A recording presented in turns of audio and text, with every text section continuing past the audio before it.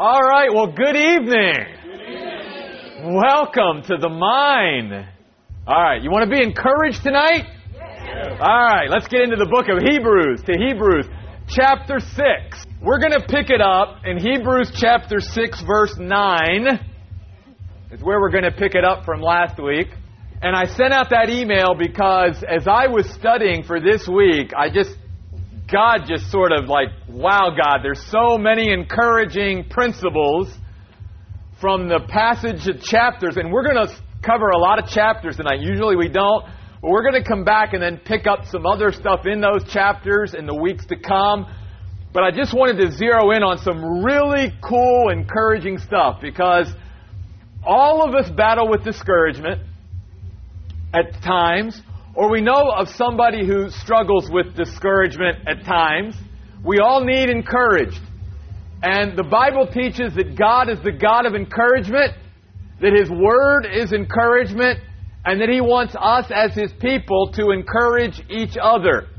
In fact, twice, we've already seen twice in the book of Hebrews, the writer encourages us as Christians to encourage each other. And so there is that ministry of encouragement even that we have for each other. All right? And I just hope and pray that because you have come here tonight, taken your Tuesday night, listening to the beat and everything, that you're going to be encouraged. All right? I want you to leave here encouraged. And my goal is not only will you leave here encouraged, but you will have some information that you can take with you to encourage others. Because I believe that one of the reasons why God has you here tonight is God is very strategic. And God, somewhere along the line, whether it's maybe tomorrow or this coming week or in the next couple of weeks, is going to have you rub up against somebody to where you can use the encouragement that you have gained tonight and you can help encourage them as well. That's the way God does it. 2 Corinthians chapter 1, God comforts us in our tribulation so that in turn we can comfort others with the same comfort that He gave us. And that's just a general principle. So I guarantee you that God wants you and I to pass on what He's going to share with us tonight to others. So it's going to be twofold. I hope God will encourage your heart tonight, and then God can use that to encourage others as well. Let's pray. Let's get started tonight asking God to just again, get rid of all the noise, the distractions as much as possible, and to help us be encouraged tonight through His Word. Lord, we thank You so much for Your encouragement in our lives, for Your constant coming alongside of us and just loving us and caring enough about us to just always be there to give us an encouraging word or whatever. We don't limit You in any way to the ways that You can encourage us. And we know and acknowledge that You can encourage us through people. And Lord, I just pray tonight that each of us would not only be encouraged, but be encouraged to be an encourager and to pass along, Lord, Your Word and Your encouragement to others that we will come in contact with. Sort of as Lynn talked about Sunday, how we're always looking for next. And we're always looking for that person that may be just one step behind us, that we learn something that they just haven't learned yet, and we can pass it along to encourage them. And then, Father, we just want to lift up Seth to You tonight. We miss him here tonight, helping us to worship You in music. And we just pray, Father, that You would just heal his collarbone completely and quickly. Father, we would pray that maybe he would not have to have surgery, but if surgery is what it's going to take to get that thing healed up correctly and quickly, then Lord, You know what's best. And we leave Seth and his injury in Your hands. We thank You, Lord, for his spirit. His spirit is good. His attitude is good. But Lord, he is physically hurting. And he's in a lot of pain all the time. And so, Lord, we pray that You would help that pain to subside and just encourage him tonight as only You can. And let him know, even right now at home, that there's this group in the Mind who are praying for him and who are thinking about him and missing him right now. And may he be even encouraged by that tonight. We pray in Jesus' name. Amen. All right. We have people sitting on the floor. This is not good. Could we have some people that you have chairs next to you? Just raise your hand so that we could have seats. Come on down and sit. Come on down. We have some seats here. We don't want anybody to have to stand or sit on the floor in any way.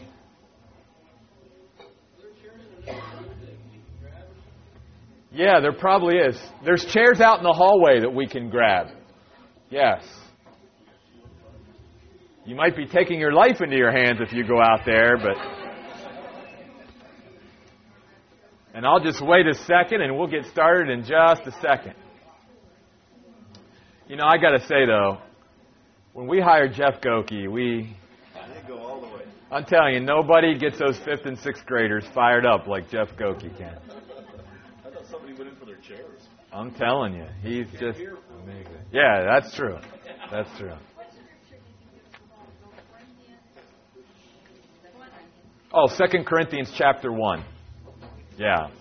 About the comfort that God comforts us with, that we in turn then can comfort others with that same comfort. Thank you guys, gals, so much. I think we're covered now. All right. All right, here's where we're going to begin tonight.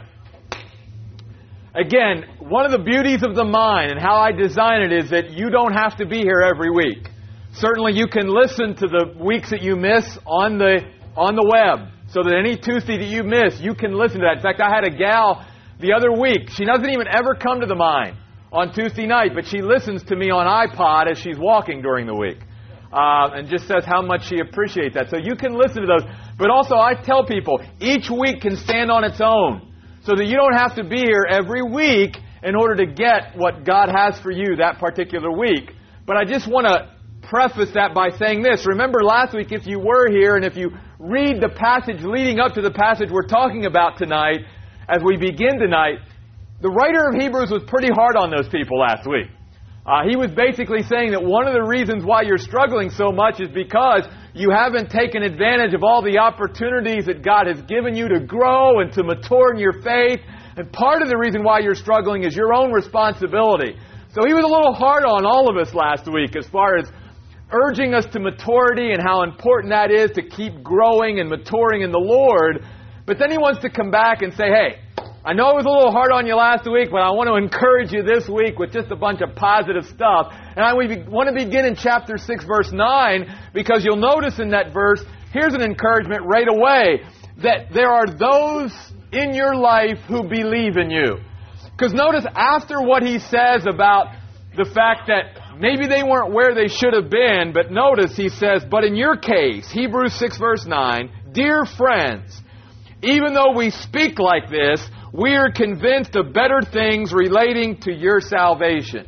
In other words, he's basically saying, okay, you maybe didn't take advantage of all the opportunities in the past, but I'm confident that you're gonna turn things around. I believe in you.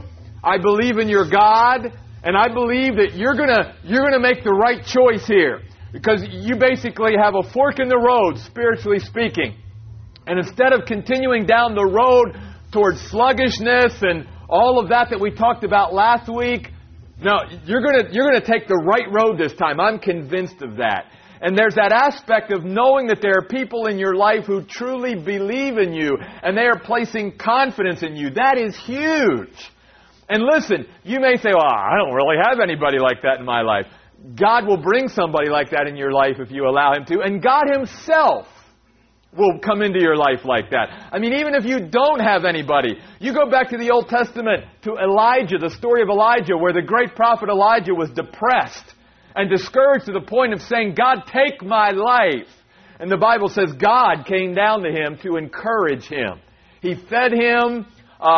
He encouraged him through His Spirit and through His Word, and God will do the same thing to you and I. God doesn't want us to stay in that discouraged state. And God believes in us, and God wants others to believe in us as well, and to have that confidence in us. And that's exactly what the writer of Hebrews is doing to his audience in verse 9 when he says, we're convinced a better thing. He's raising the bar. He's basically saying, here's where you are, but I know you're going to go up here. I know you're going to do the right thing. And that is huge. Keep your finger there in Hebrews. I want you to show you that this kind of attitude is throughout Scripture, and it's really a scriptural attitude. Just go back one book of the Bible to the book of Philemon. It's just one chapter, so you might miss it. It's between Titus and Hebrews. And go back to the book of Philemon. It's just right before the book of Hebrews. And Paul here is writing to Philemon, and he's asking him to do something pretty huge. Okay? But I want you to see Paul's way he does it. All right? I want you to go over to verse... where is it here?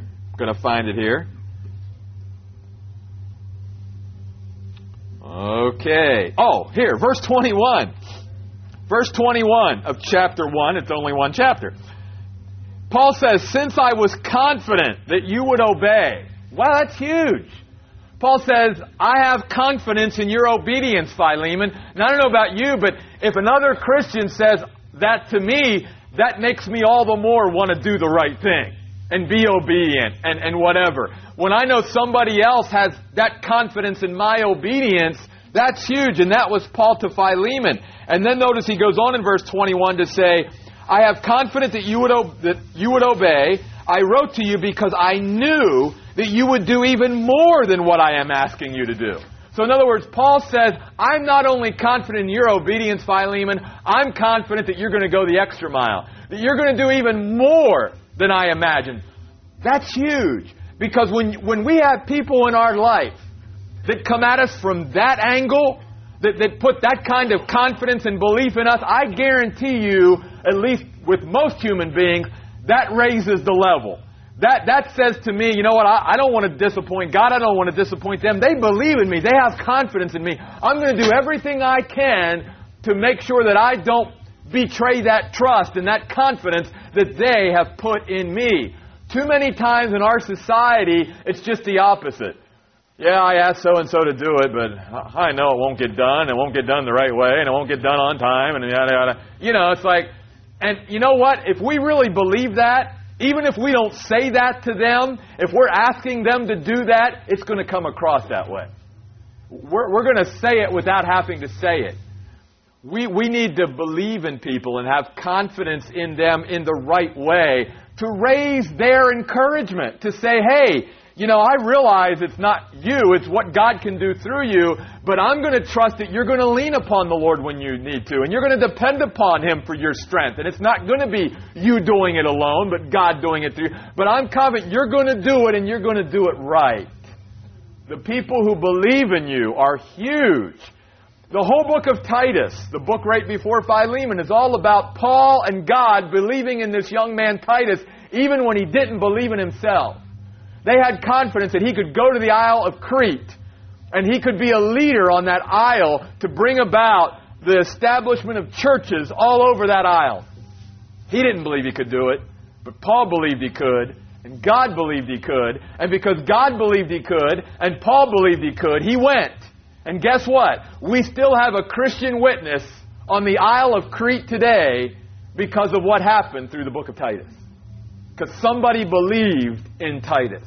Hopefully somebody believes in you and has put that confidence in you and instills that belief and confidence in you throughout your life. That's so important. And that's what the writer of Hebrews was doing back in Hebrews chapter 6. All right. Then if we go down, if you go back to Hebrews 6, look at verse 10. Another encouragement to the discouraged is this. Not only are there those that you need to look for who believe in you and have confidence in you, but don't ever forget, God has not forgotten you. When you and I are discouraged and we're battling discouragement or we're going through a discouraging time, guess one of the things that we do? We think God's forgotten us. God doesn't notice me anymore. He doesn't know what I'm going through. If He really knew what I'm going through, He wouldn't allow me to go through this. God has forgotten me. I am no longer a blip on His radar. When the Bible says, first of all, God never forgets about us. In fact, the writer of Hebrews says to these folks, God is not even unjust as so to forget your work and the love you've demonstrated for His name and having served and continuing to serve the saints. And we talked a little bit about that, so I'm not going to go into all that verse this week, but I do want to point that out. God has not forgotten you. He's not even not going to forget your work and the labor of love that you have ministered to the saints about. He certainly isn't going to forget you. You are always in the very center of His radar. You are never out of His focus. God will never forget about you. In fact, the wording that He uses here at the beginning of verse 10, God is not unjust, means that if God would forget about you or I at any point, that would mean He would cease to be God. Because one of His attributes is that He's just. And to forget about us for a time would mean that He's unjust, according to His own word. And God cannot be unjust. He is unjustable, if you will. That's not a word. Okay. So make sure that you always remember that God has not forgotten you. And then, verse 11 and 12. Don't give in to discouragement. All right? Don't give in to discouragement. Encourage yourself in the Lord. Notice what he says, but we passionately want each of you to demonstrate the same eagerness for the fulfillment of your hope until the end, so that you may not be sluggish, but imitators of those who through faith and perseverance inherit the promises. He's saying, look guys, you're so close. And remember, the writer of Hebrews was about ready to, or the reader of this book, they were about ready to give up. They were about ready to throw in the towel. They were about ready to say, I've had enough persecution for the cause of Christ. I've suffered enough. I'm just not going to go down this road anymore. I'm giving in to the pressure. I'm giving up. And the writer of Hebrews says, don't give in to discouragement. Encourage yourself in the Lord, so that, verse 12, you may not be sluggish indefinitely. Which goes back to last week. They had become sluggish. And he's saying, you've got to get out of that no push spiritually. And you've got to move on and imitate those who through faith and perseverance inherit the promises. Throughout this book, he always is reminding us there's always going to be times in our Christian life where we could give in to the pressure and stop clinging to those promises and clinging to hope. As I've shared with you before, faith is believing God's promises. Hope is clinging to them sometimes. And sometimes we literally have to cling to God's promises because sometimes it just seems like there's no end. Where's the end? Where's the fulfillment? And he says we've got to continue to cling to those until the fulfillment. But sometimes that fulfillment isn't in our timetable. And when you begin to think about all the examples in Hebrews that he uses, that's huge. Because think about all the promises that he gave to the Old Testament saints about the coming Messiah. And guess what? Most of them didn't even see the coming of the Messiah. But that didn't mean they ever stopped clinging to the hope that God would one day bring the Messiah along. Or how about Abraham and Sarah? Whenever God promised that you will be the father of many nations, and your seed will be as innumerable as the sand on the seashore. And there Abraham is about 100 and Sarah about 80, and they're both looking at it like, yeah, right. And because they wavered, because they began to waver, because God wasn't coming through with this promise of a son, they, like we do many times, took matters into their own hands. And you know the whole Hagar thing. And that's why the whole Middle East is a mess today. Because Abraham and Sarah didn't wait and do it in God's timing and took matters into their own hands and made a big mess out of everything. If they would have just waited for the promise of God, Isaac would have come along. It would have been a whole big different ballgame. You see, God gives us these promises. But sometimes we've got to hang in there and we just can't give up and give in to discouragement and encourage ourselves in the Lord. And that's what the writer of Hebrews is saying. In fact, keep your finger there in Hebrews chapter 6. Go all the way back to an Old Testament book, 1 Samuel. Way back in your Bible.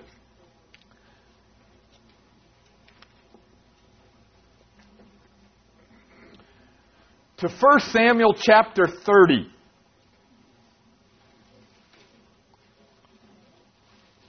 You want to talk about someone being encouraged in the Lord? Here's an example. David. Pick it up in 1 Samuel chapter 30 and verse 3. David and his men are returning to the city, and they found it burned. There was warfare going on. Their wives, their sons and daughters had been taken captive. Then David and the men who were with him wept loudly until they could weep no more. I've been there. I've been there. I've been so discouraged and so hurt. Nothing more left. Pretty discouraging, right?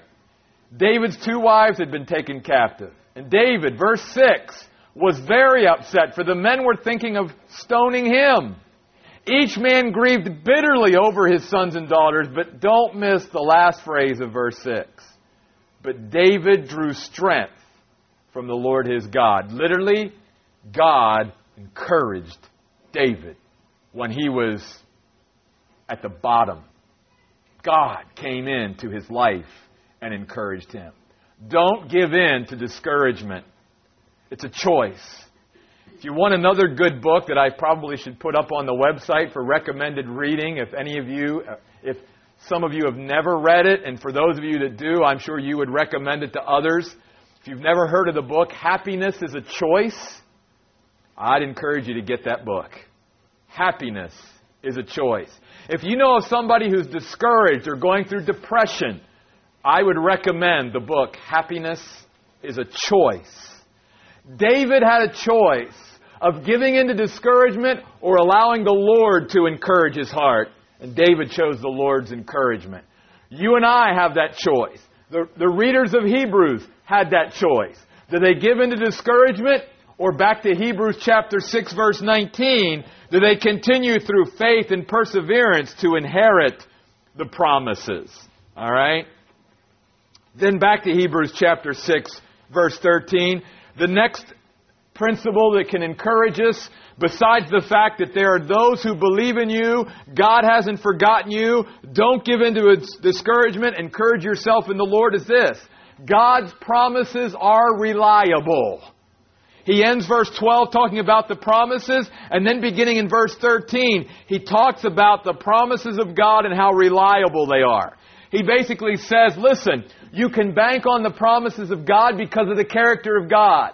And if that's not enough, not only in God's character, but the fact that God made a promise, and then He swore, even though He didn't have to swear, because He says, nowadays, people, in order to make a point or to really get people to think and buy into the fact they're telling the truth, they'll say, well, I swear. Well, if you're always telling the truth, do you really have to swear? If you're a person who your word is your bond and people just know you just tell the truth, you don't even need to swear. God even went a step further. He didn't need to swear either. He's God. He's never lied. All of His promises have always come true. But guess what? So that you and I might be more encouraged, God swore with an oath that His promises were true. Notice verse 13. They're taking some of our chairs away from us, aren't they? Okay, Jeff and I are going to have a battle. I can just see it coming. Now, when God made His promise to Abraham, since He could swear by no one greater, He swore by Himself, saying, surely I will bless you greatly and multiply your descendants abundantly.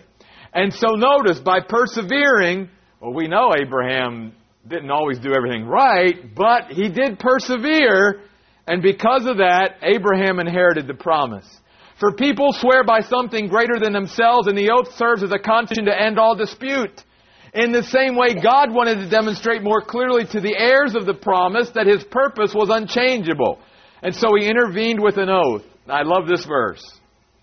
So that we, not just the readers of Hebrews back then in the first century, but we who have found refuge in God may find strong encouragement to hold fast to the hope set before us. You see, God doesn't want you and I to just be encouraged. He wants you and I to be strongly encouraged. He doesn't want to just come alongside and encourage us a little bit. God wants to come into your life and encourage you a lot. And that word encouragement is the Greek word parakaleo. It literally means to come alongside. That's what the Holy Spirit, the Bible says the Holy Spirit, the Comforter, the Parakaleo, the one who comes alongside of us to encourage and teach and all of that. God is always sending either Himself or someone else in our lives to come alongside and to walk that path with us to encourage us. God may be calling upon you tonight to come alongside of somebody in your life to encourage them. That's what the word encouragement means, to come alongside of. Now notice this though. I love the word strong there. Strong encouragement. Here's what that word means. Always available. In other words, our strong encouragement or coming alongside is always available because it indwells us. And all we have to do is tap into it. I don't have to ask God, God, give me encouragement. Although I can pray that. It's not wrong to pray that. But a more correct way to say it is, God, I know You've given me all the encouragement I need. I just need to tap into that encouragement that always indwells me. Because the Holy Spirit of God indwells me. And if the Holy Spirit of God indwells me, He is the parakaleo, that is the strong encouragement of God that will always come alongside and be there at all times, in all places, everywhere, anytime to encourage me. Always available. Strong encouragement. The picture that I got in my mind, I don't know why I got this because I don't have them, is a guy with big muscles. A guy with big muscles, okay, he's got those muscles. We see the muscles are there. He doesn't always have to use the muscles. He doesn't always have to have those muscles lift something very heavy, but they're always available in case he needs them. Those muscles are there to do what he needs them to do. Same picture here. What the Bible is saying is you've always got that strong encouragement within you through the person of the Holy Spirit. You just sort of got to flex those spiritual muscles and let it out. And let God encourage you. So that as God strongly encourages you and I, we can hold fast to the hope that is set before us. I like that phrase. The hope that is set before us. It literally means that our future destiny is set. And that's one of the reasons why we can be encouraged. That in spite of the yuck that we might go through down here on the earth, we've got to at times look past that yuck to the hope that is set. Things on this earth are going to be unstable. Things are always going to be changing on the earth. And we're always striving to look for security and stability in earthly things and temporal things. But we've got to set our hope completely in God and realize that our hope is set ahead of us. And later on in the book of Hebrews in chapter 12, the Bible says Jesus endured the cross because of the joy that was set before Him. Now, there was nothing about the cross that was joyful. But He could endure the cross because He knew that after He rose from the dead, that death was not going to hold Him, that there was joy on the other side of that cross. That's the way God wants you and I to live our lives. That what we're going through now may be yuck, but we've got to not look down at the yuck. We've got to look up at the hope and the joy that is set before us so that we can continue to move forward and not get quagmired in the things of this life. That's why then in verse 19, he says, we have this hope as an anchor for the soul. And I've shared this with you before. This is one of my key verses in the Bible. Our hope is an anchor. And this verse and verse 20 is teaching this, and I'm going to just touch on it in just a minute, that we are anchored. If you are a Christian and you've accepted Jesus Christ as your personal Savior, here's another encouraging thing. You are anchored to Jesus Himself. That's pretty encouraging. Because notice he says, we have this hope as an anchor for the soul, sure and steadfast, which reaches inside behind the curtain. And again, he's going back to the Old Testament imagery of the Holy of Holies was separated from the outer part of the tabernacle by a curtain. And only the high priest could go into the Holy of Holies once a year. No longer now. Jesus Christ came, shed His blood. You know that the curtain and the veil of the temple was rent from top to bottom. And now Jesus, verse 20, our forerunner, entered on our behalf, since He became a priest forever in the order of Melchizedek. And he's basically saying the anchor that you have then is Jesus Christ Himself. You are anchored to Him. No wonder we can be always encouraged. Colossians 1:27, Christ in you, the hope of glory. The anchor is huge. The anchor actually is the most used Christian symbol in history. In fact, for any of you, and I've not, but I want to get there someday, that have been to Rome, and you've went down into the catacombs, one of the things that they will tell you on that tour of the catacombs where the Christians hid out is that the most common symbol etched on the walls of the catacombs in Rome is not the fish. It is the anchor. You see the anchor more than anything else etched on the walls of those catacombs in Rome. The fish is second, but the anchor was number one. Because the anchor symbolized for those Christians the hope that they had. And the fact that they were anchored to the promises of God and to the Son of God. And they were clinging to those promises even in the days of those Roman emperors who were throwing them to the lions in the Colosseum and all of that. They were anchored. In spite of what they were going through, they were anchored. So the anchor is a huge Christian symbol. The earliest and most used Christian symbol in history is the anchor because of what it meant to these folks and what it should mean to you and I as well. Before we go into chapter 7 tonight, comments or questions? Are you at least a little bit encouraged now? A little bit? All right, we're going to keep going. Second half's going to be better than the first. All right. Yes? Who's the author of that book, Happiness is Choice? You know? I want to say Minirth Meyer. Is it? Okay. We'll have it on the website. Thank you. Yeah. Yeah. All right. Hebrews 7. I want you to go over to verse 19, actually. Again, we're going to go back and pick up some of this stuff in weeks ahead, but I want you to see this. One of the things that the writer of Hebrews, again, is doing in this book, who he's writing to, is saying, look, the Old Covenant, it was good. There was nothing wrong with the Old Covenant, but it was insufficient to totally deal with what needed to be dealt with, which was our sin. It covered sin, and it revealed sin, but it could not remove sin permanently. It could not deal with it on a permanent basis. So notice in verse 19, he reminds us, for the law made nothing perfect. That's one of the reasons why, again, we teach so passionately to folks, you and I can't be saved by adhering the law. You can't be saved by doing enough good works. God didn't even design the law to do that. Because the law there's no power in the law to make someone perfect.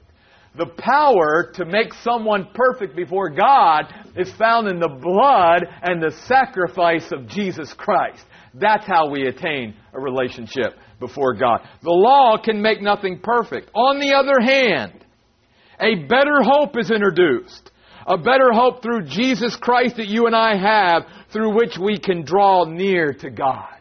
And he wanted these people to continue to draw near to God because it would be in drawing near to God that they would find that encouragement for their souls.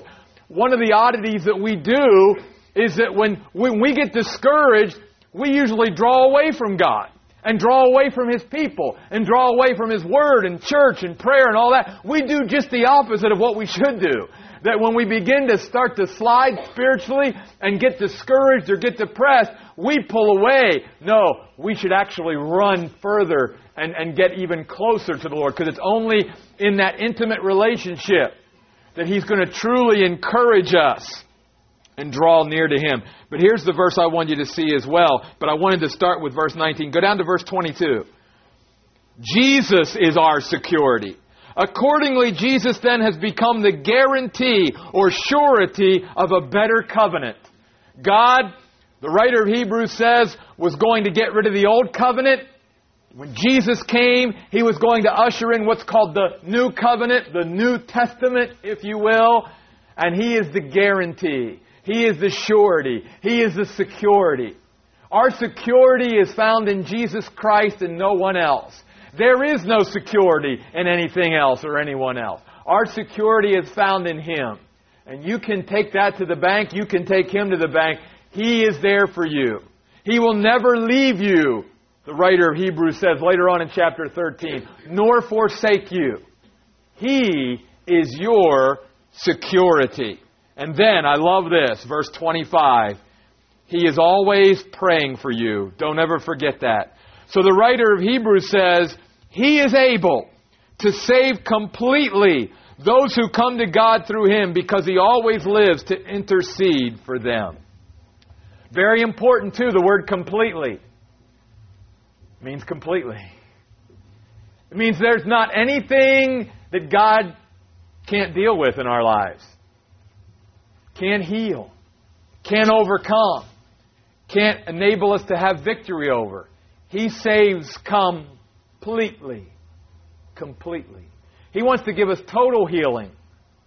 Total wholeness. Total spiritual rest. And He is able to save completely and will save completely. And one of the reasons why the writer of Hebrews says is because He's always praying for you and I.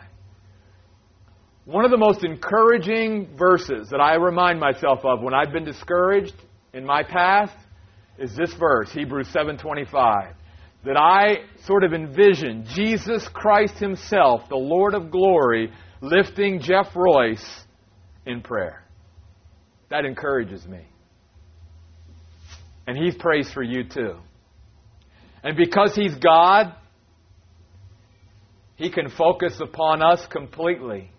I don't know how He does it, but He can. He loves you and He's praying for you. So don't ever forget Jesus Christ. You know, His ministry, and this is one of the main topics of this book of Hebrews, this book of encouragement for us, that Jesus Christ's ministry did not stop for us on the cross and in His subsequent resurrection. His ministry is still going on for us today, every day. He's praying for us even when we don't think He is. He's praying for us even when we don't remember He is. He's praying for us and trying to encourage us and bring His Spirit to encourage us and bringing other Christians into our life to come alongside and encourage us. He's always ministering to us because He wants us to be encouraged in spite of the yuck and the pain and the trials and the tribulation that we will go through down here on this earth. Because this earth is racked and cursed by sin. But through Jesus Christ, we've been delivered. Therefore, we don't have to go down on that level. God can raise us up to that abundant life, and we can rise to the level above where this world is through Jesus Christ. He's praying for you. Chapter 8, verse 1. So therefore, trust in His heavenly perspective. Just because Jesus Christ ascended to heaven and is seated at the right hand of God the Father doesn't mean that, oh my goodness, He's so far away. No, He's as near as your heartbeat. But the cool thing is, because He's in heaven and He's God and He has that heavenly perspective, here should be something to encourage us. That because He's in heaven and He's seated at the right hand of God the Father and has that heavenly perspective, that He's got a perspective that you and I don't have. Therefore, when things happen in our lives and things come into our lives and whatever happens and doesn't happen and all of that, here's our view. About that big. All we can see is this little viewpoint around us. That's all we've got. God sees it all. God sees the whole perspective. God sees the end from the beginning and the end and all of that. And God sees the whole ball of wax, as we say. Not us. We're limited. We're human. We're tied to this earth. We're tied to time. We're tied to the here and now. And so all I'm seeing is this right here. God sees this. I'll never forget the first time I went up in an airplane. I thought every Christian should fly at least once in their life. Because I'm telling you, the perspective that you and I have down here on this earth, walking around, thinking, wow, this is really big, and I'm in a big mall now, or whatever. And then you get up there, and you go, is that little speck Chandler down there with all those thousands of people in there? And it looks real big. And Cornerstone looks real big on Sunday when there's 3,000 some people here. And then you get up in an airplane and go, is that little speck Cornerstone down there? It's just a whole different perspective. That's God from His heavenly perch, if you will. That's why He says the main point of what we're saying is this. We have such a high priest. And of course, again, we've talked about how important the high priesthood of Jesus Christ is. That He's our bridge between us and God. He's our go-between. He's our advocate. He's the one who comes alongside. We have such a high priest, one who has sat down at the right hand of the throne of majesty in heaven, a minister in the sanctuary, the true tabernacle that the Lord, not man, set up. And then he goes in again to start to describe the Old Testament sacrificial system. The bottom line is this, verse 6. Whatever you stack up against Christ, Christ is better. And that's what He's telling them. He's saying, look, these readers were about ready to say, I'm not following Christ any longer, I'm going back to something else. And the writer of Hebrews just comes alongside and says, whatever you turn your back on to Christ and go after is not going to be as good as Christ. So the only option you really have is just continue to embrace Christ and continue to move. Because Christ is better than anyone or anything else that you could turn from. I've shared with you that verse before. Whenever Jesus, towards the end of His ministry, a lot of His followers were starting to turn away from Him and not follow Him anymore. And Jesus turns to His 12 disciples and says, are you going to leave also? And I love Peter's response. He says to Jesus, to whom are we going to go? You alone have the words of eternal life. You alone are the Son of the living God. Who else are we going to go to? Basically, if I turn my back on you, Jesus, and I go after someone or something else or some other philosophy or some other belief system or whatever, it's not as good as you. So I might as well just continue to embrace you and go after you. And that's exactly what the writer of Hebrews says here. But now Jesus has obtained a superior ministry, since the covenant that He mediates is also better and is enacted on better promises. Better everything. One of the themes I told you the very first week of our study of Hebrews is what? Christ is better. Christ is better. So whatever you're going to say, okay, I got Christ over here, you just bring anything else over and match it up to Christ, and guess what? It doesn't match up. Christ is always better. And that's what the writer of Hebrews is just doing. He's putting Christ where He belongs. Saying Christ is better. He's to be glorified. He is your friend. He is praying for you. He is your security. He's better. Then chapter 9. If you'll just go over there. I love this. Verse 24 of Hebrews 9. He is for you. For Christ did not enter a sanctuary again made with hands, the representation of the true sanctuary, but into heaven itself. And He appears now in God's presence for us. Wow. Jesus Christ is for you. He's for you. And He appears in God's presence for you and I. If there's any question, Jesus is right there to say, no, no, no. I'm the advocate, literally defense lawyer. You're not going to throw anything up against them. I died for them. They've accepted me as their personal Savior. Their sin's gone. There's now no for condemnation to those who are in Christ Jesus.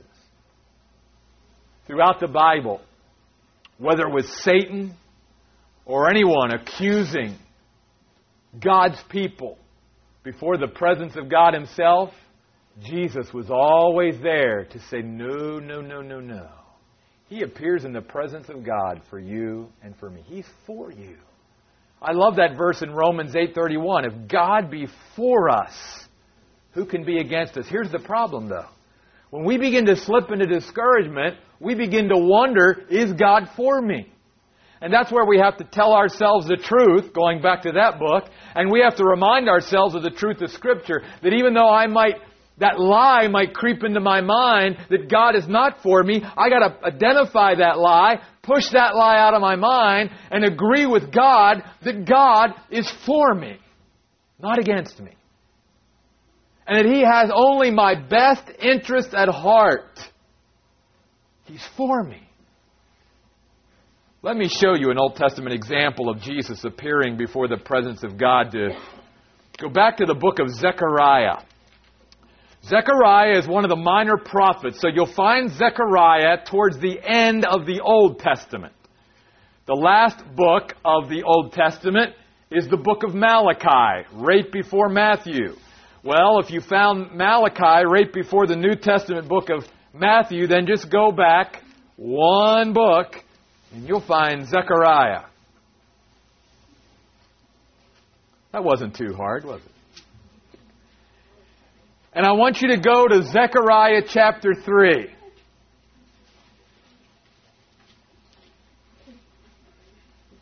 Now this isn't the Joshua, the book of Joshua, the going around Jericho. This isn't that Joshua, okay? This is Joshua the high priest, all right? Differentiated from Joshua, the book of Joshua. Next I saw Joshua the high priest standing before the angel of the Lord, with Satan standing at his right hand to accuse him. The term Satan means adversary or accuser. Satan will always accuse us. He will always bring things up of our past, the things we've done in the past, always try to put us on a guilt trip, always bring things up. He is our accuser. Guess who our advocate is? Jesus Christ. Always appearing in the presence of God for us. This is just one example throughout history. I love this. The Lord said to Satan, "May the Lord rebuke you, Satan." I wish I could have been there for that rebuke. "May the Lord who has chosen Jerusalem rebuke you. Isn't this man like a burning stick snatched from the fire?" Now Joshua was dressed in filthy clothes as he stood before the angel. But the angel spoke up to those standing all around and said, "Remove his filthy clothes." Then he said to Joshua, "I have freely forgiven your iniquity and will dress you in fine clothing." And I guarantee you, folks, any one of you who's accepted Jesus Christ as your personal Savior, that's you in that verse as well.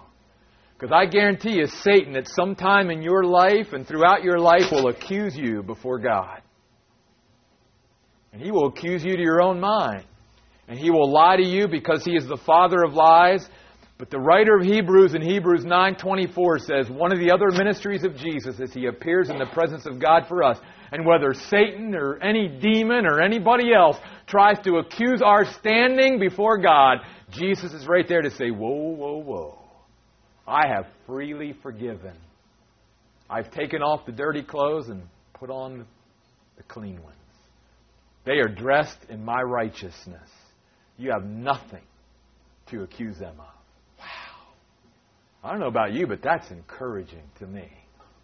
That's encouraging. He appears for us. You would think Jesus had, one of the things, doesn't Jesus have anything better to do?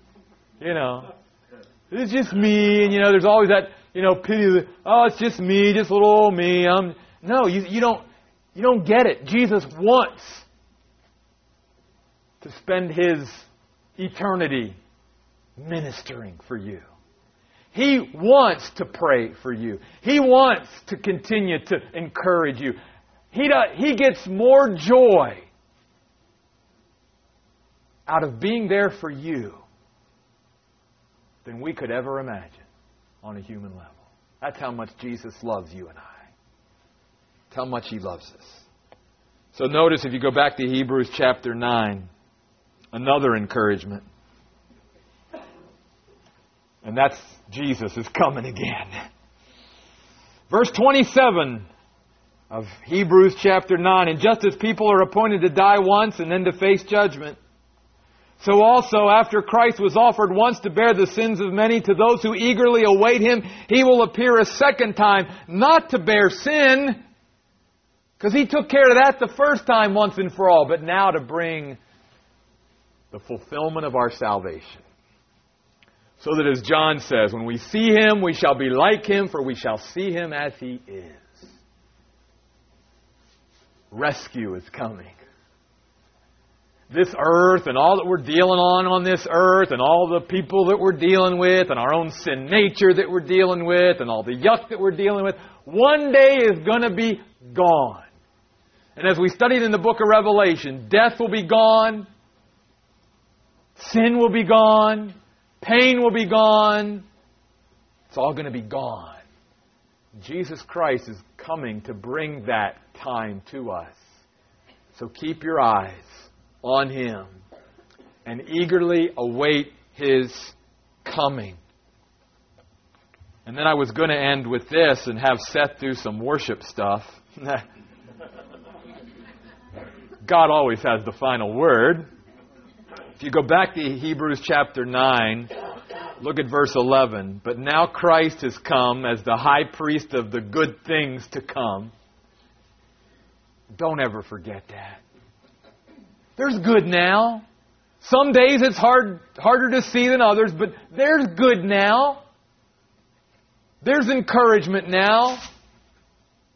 And even if you've lost everything in the world, they can't take your relationship with Christ from you. So there's still some good now. But don't ever forget, there's good to come. And Christ has come to be the high priest of the good things to come. And keep your eyes focused on the good things to come. Verse 12. Therefore He entered once for all into the most holy place, not by the blood of goats and calves, but by His own blood. And so He Himself secured eternal redemption. For if the blood of goats and bulls and the ashes of a young cow sprinkled on those who are defiled consecrated them and provided ritual purity, how much more will the blood of Christ, who through the eternal Spirit offered Himself without blemish to God, purify our consciences from dead works to worship the living God? You see, the Old Testament sacrifices provided a ritual purity. It was ritual. The blood of Jesus Christ provides real purity. A purity that no animal blood could ever provide. Oh, they were important. Please don't misunderstand the writer of Hebrews or me at all tonight. The Old Testament is so important. And all that God did in the Old Testament was important because it pointed to Jesus Christ and the ultimate sacrifice that was come. But don't think, like some of these Jews were struggling with, that somehow Judaism and those Old Testament sacrifices were going to somehow bring them into a personal relationship with God. All they were to do is to have them look ahead to the Lamb of God that would eventually come to take away the sin of the world. The blood of animals, the book of Hebrews says, could only cover our sin for a temporary time. The blood of Christ can take away our sin permanently, forever. And so he says, because of all this information that I've given you tonight, because of all these promises, because of the character of God, because of the ministry of Jesus Christ, he says, should not this stir within us a heart that wants to worship and serve God? Not because we have to, in order to attain a relationship with God, but because we want to, out of a heart overflowing with gratitude, because of all that God has done, is doing, and will do in our lives. God calls us then to worship. And that's what our hearts should be. Like, wow, God, thank you for encouraging me through your word tonight. Thank you for reminding me of all the cool things that you have done, that you are doing right now, and that you will do one day, just for me. Just for me. That is so cool. Did you get that book? Minirth Meyer. All right. So the authors of Happiness is a Choice is Minirth Meyer. How much? Did you get on like Amazon or anything to just find out how much that is? I think Amazon's probably about $10. Okay. Well worth $11.35. If you know of anybody who's battling discouragement or depression, I probably used Happiness as a Choice, other than telling yourself the truth, more than any other book in counseling in the last 20 plus years. Good book. Good book. Comments, questions, thoughts about the verses and stuff we've looked at tonight. I know I've thrown a lot at you, but you got to understand, God was just encouraging me all week with this stuff, so I just had to No, you're fine. You're fine. Very good question, and I probably should have touched on that. And I have touched on it a little bit in the mind throughout the years. I believe that the angel of the Lord is the pre-Bethlehem appearance of Jesus Christ in the Old Testament. Again, we believe the Bible teaches that even though Jesus Christ was born in Bethlehem, we understand He is God, therefore He's eternal, therefore He existed before Bethlehem. And the reason I buy that the angel of the Lord, I interpret it that way, is when an angel, just an angel, not God the angel of the Lord, but when an angel appeared in the Old Testament and somebody was trying to worship them, some human being was like, oh, I need to worship you. The angel would say, no, don't worship me. I'm an angel. I'm a created being just like you. But when the angel of the Lord would appear and someone would worship them, the angel of the Lord would accept their worship. And that's a great clue that is Jesus Christ. In fact, another place, one of my favorite passages of Scripture, I think it's in Joshua chapter 5, where Joshua is getting ready to go in and take some more land and stuff, and the angel of the Lord, Jesus, appears to Joshua. And you remember the story? Joshua, the big military hero, gets out his sword and says, whose side are you on? And Jesus says, I'm not here to take sides. I'm here to take over, Joshua. Just get out of my way. I'm like, whoa, that's so cool. I just love it. So I believe that because if you read the things that the angel of the Lord says and the worship that the angel of the Lord receives, that it clearly is the pre-incarnate appearance of Jesus Christ in the Old Testament. But no, excellent question. Right. And again, I think one of the clearest things is God only receives worship.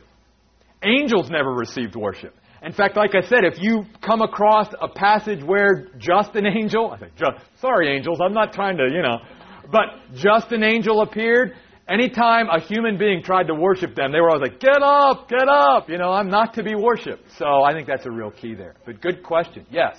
Great question. Why did they stop doing the sacrificial system and all of that? What are they doing now in place of that? Jesus said, in fact, we're going to study that in the book of Hebrews, that God was trying to get the Jews to realize that the old covenant was becoming obsolete and that the new covenant was being ushered in and that they didn't need to do that. In fact, if you go to Hebrews chapter 8, look at verse 13. Hebrews chapter 8, verse 13. When God speaks of a new covenant, He makes the first obsolete. Now what is growing obsolete and aging is about to disappear. Here's when it disappeared. When God allowed the Romans in 70 AD to come into Jerusalem and destroy the city and destroy the temple. There was no place for sacrifice anymore. And from that time till now, the Jews have had no place to sacrifice. Therefore, they don't sacrifice. But if you know your prophecy, and if you were here for the study of Revelation, you know your prophecy, that during the first half of the tribulation period, one of the things the Antichrist is going to do is going to allow the Jewish nation, as part of this peace agreement between the Palestinians and the Jews, to begin to sacrifice again, which also then implies that at some point He allowed them to rebuild their temple again.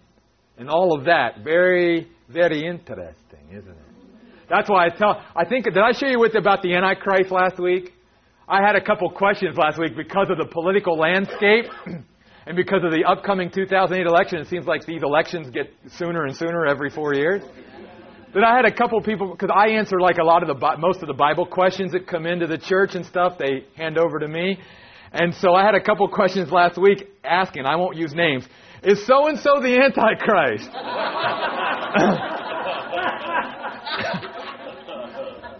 And I said, no. And here's one of the reasons why. I said, we've got to remember The Bible does not specifically tell us who the Antichrist is going to be. It just generally gives us some characteristics about the Antichrist.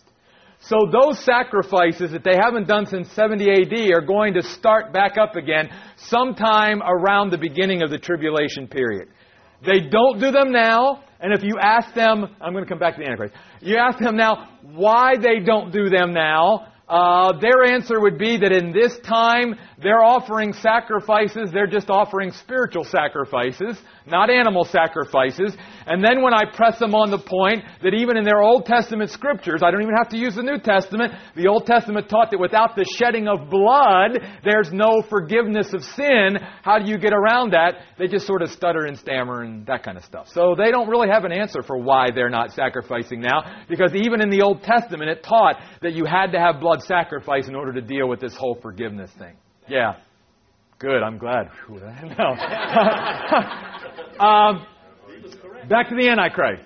Here's the thing you got to remember what the Bible teaches about the Antichrist.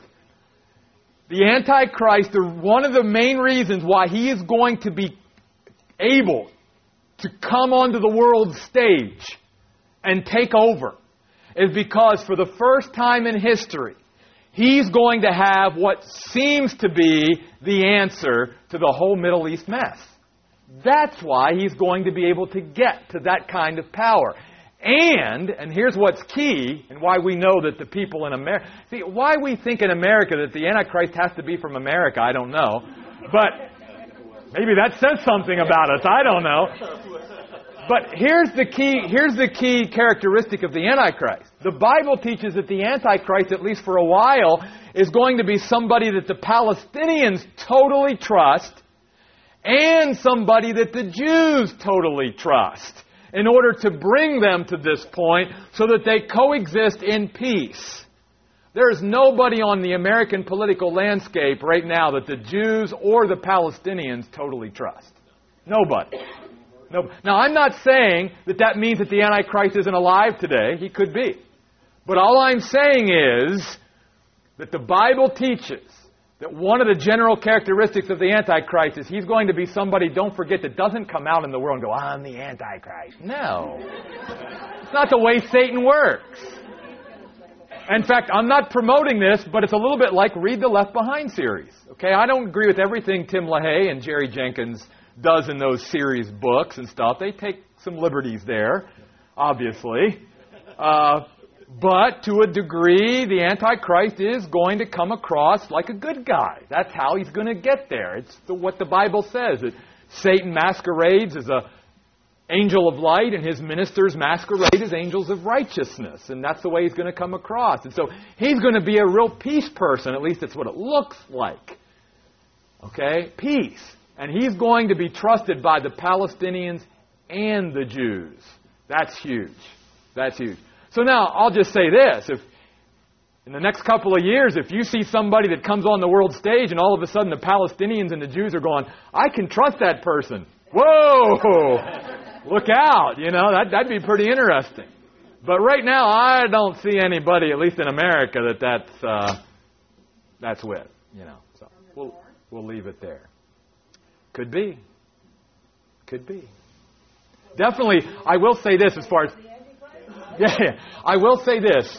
I think this is important, and I'll wrap it up. Because, I mean, this is in my lifetime, but many people, especially in America, when Reagan came on the scene, and of course communism went down and the Berlin Wall went down, everybody thought, oh, Soviet Union, Russia, they're out of the picture, right? They're just... If you knew your Bible, you knew that Russia was never going to be out of the picture. That just because the Berlin Wall came down and seemingly communism went down, the Bible has always taught, Old and New Testament, that at least what we know now as the Soviet Union or Russia was always going to be a key player in the end times. And it is. So again, what we read and what we see even happening in our lifetime, we've always got to come back to the Bible and say, okay, what's the Word of God, though, say about that so that we don't get off one way or the other on these things. That's what's really key. You guys are wonderful. Can I ask you all back next Tuesday? Would you all come back next Tuesday? Let me say this. Thank you. We're going to encourage you again next week because we got to go back now and pick up some stuff in chapter 7, 8, and 9 that we didn't touch on tonight that we need to encourage you with as well. 120 people here. All right. So that means if everybody brings one next week, we got 240 in here. All right? No, seriously, guys, I'll say this and then I'll close in prayer. You guys have been huge because, here's the deal, with all this construction and room changes and all that's going on, I have not been able to promote the mind like I would like in church because I never knew from one week to the next. And I didn't want to promote, and then us be in a room that could only fit, really 50 to 75 people comfortably and stuff like that.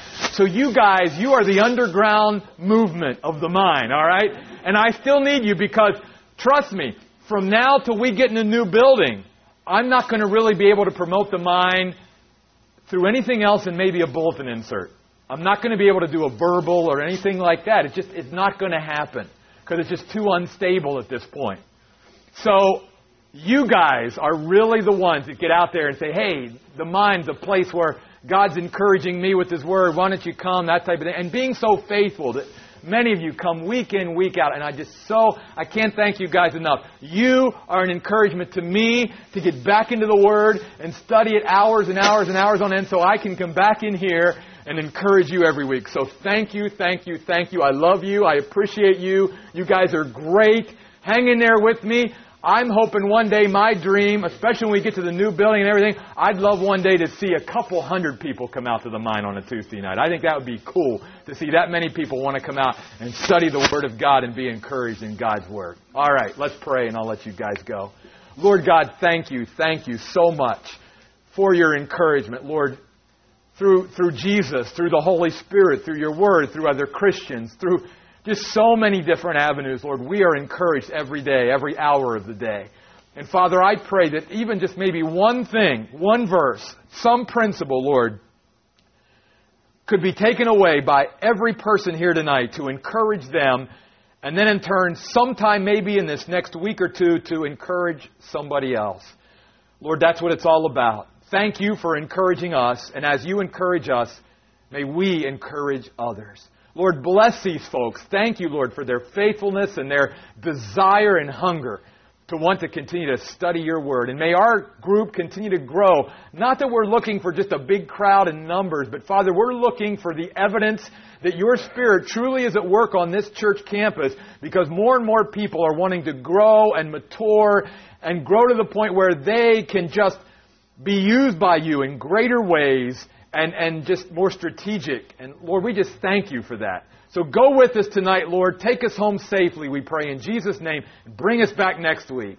Amen. Amen. Hey, there's goodies back there. Again, you guys are great. Thank you. Have a great week.